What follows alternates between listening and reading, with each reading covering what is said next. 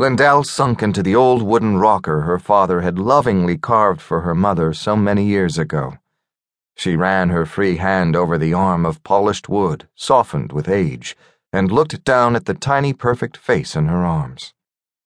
She was aware what was to happen next, but found it difficult to get past the grief tearing at her heart. "I will not come with you," she choked out past the lump in her throat. "I cannot be seen traveling with you. I must stay behind to keep them away."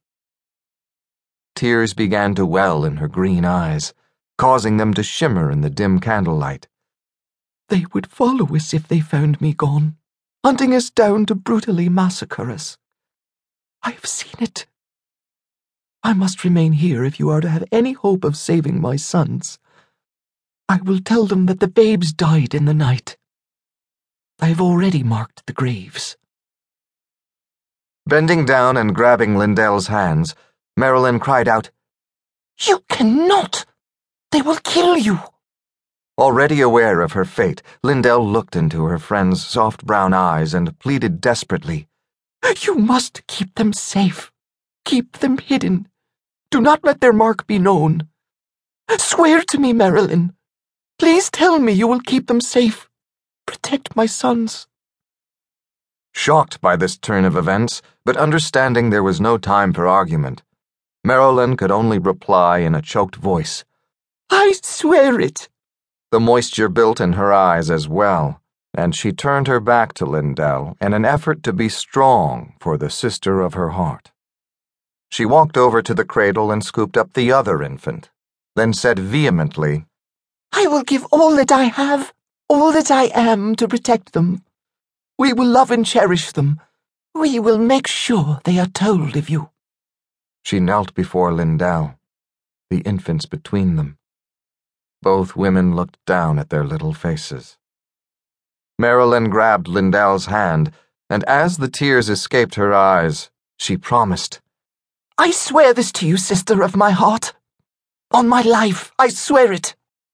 Lindell nodded, nuzzled Cade's neck for a moment, and kissed his soft, downy hair. Then she leaned over and did the same to Jarrett. The tears from her green eyes fell onto their soft pink skin as she did. The time before she had to let them go was short, and though she didn't fully understand everything, she knew she could not prevent what was to be in this time. She could only hope to alter things and possibly avoid what she knew would come later. After tenderly feeding each child from her breast, Lindell wrapped them carefully in the soft knitted blankets she had lovingly made for each one. After helping load them into the little wagon that would take them to the creek, Lindell grabbed Marilyn's hands and slipped a small piece of parchment and a bulging envelope to her, saying, "This is all that I have to give them to remember me." Marilyn squeezed Lindell's hand in response, taking the items from her. Lindell kissed each son for the last time, whispering a simple blessing of protection over them. The spell stole away the last of her strength, but that didn't matter anymore. She gave them all she could. She had poured all the love she had into them with a few simple words. When she finished, she looked back to one of the two extraordinary women she was entrusting with her sons' lives. Marilyn tucked the bit of folded parchment into her dress and nodded solemnly. There was nothing more to say. Time was running out. Lindell could not look back as she heard the cluck of Marilyn's tongue urging the horses and wagon along to the north.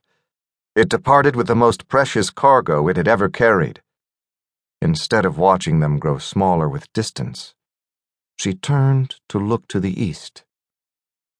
"I have done all I can do to save them," she thought as her silent tears fell softly down her face to settle on the damp earth at her feet. The night turned gray, and as the lightening sky created soft morning shadows, Lindell saw the torches in the distance. Squaring her shoulders, she stood proud and ready to meet her fate.